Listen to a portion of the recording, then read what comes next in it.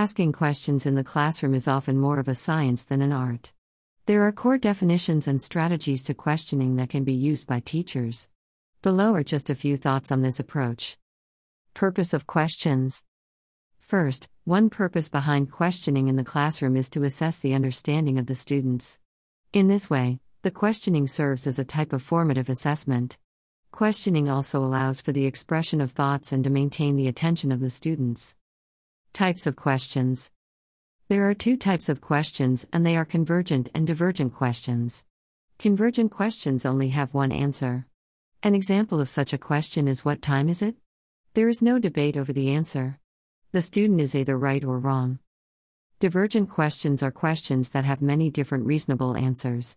An example would be, "Who is the greatest athlete of all time?" There are many different possibilities for such a question. To assess the answer, it is appropriate to evaluate the criteria the student used to develop their response. Excellent teaching involves using a combination of convergent and divergent questioning. Convergent questions often involve lower-level thinking such as recalling, summarizing, and understanding.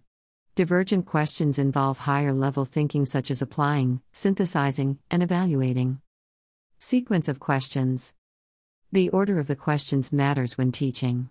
Questions can go from simple to complex or vice versa. Questions can start broad and then become narrow or the opposite.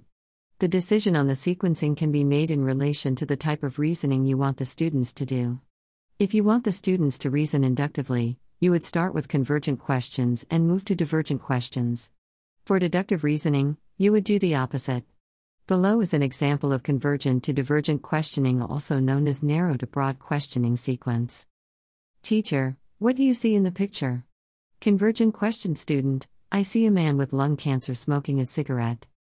Teacher: What do you think about smoking after seeing this picture? Divergent question. Student: I think smoking is bad for you because it could cause health problems.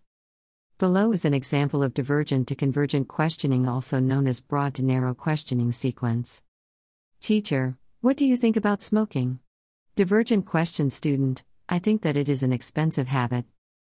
Teacher: How much did the average person spend on cigarettes in your country last year? Convergent question. Student: $800.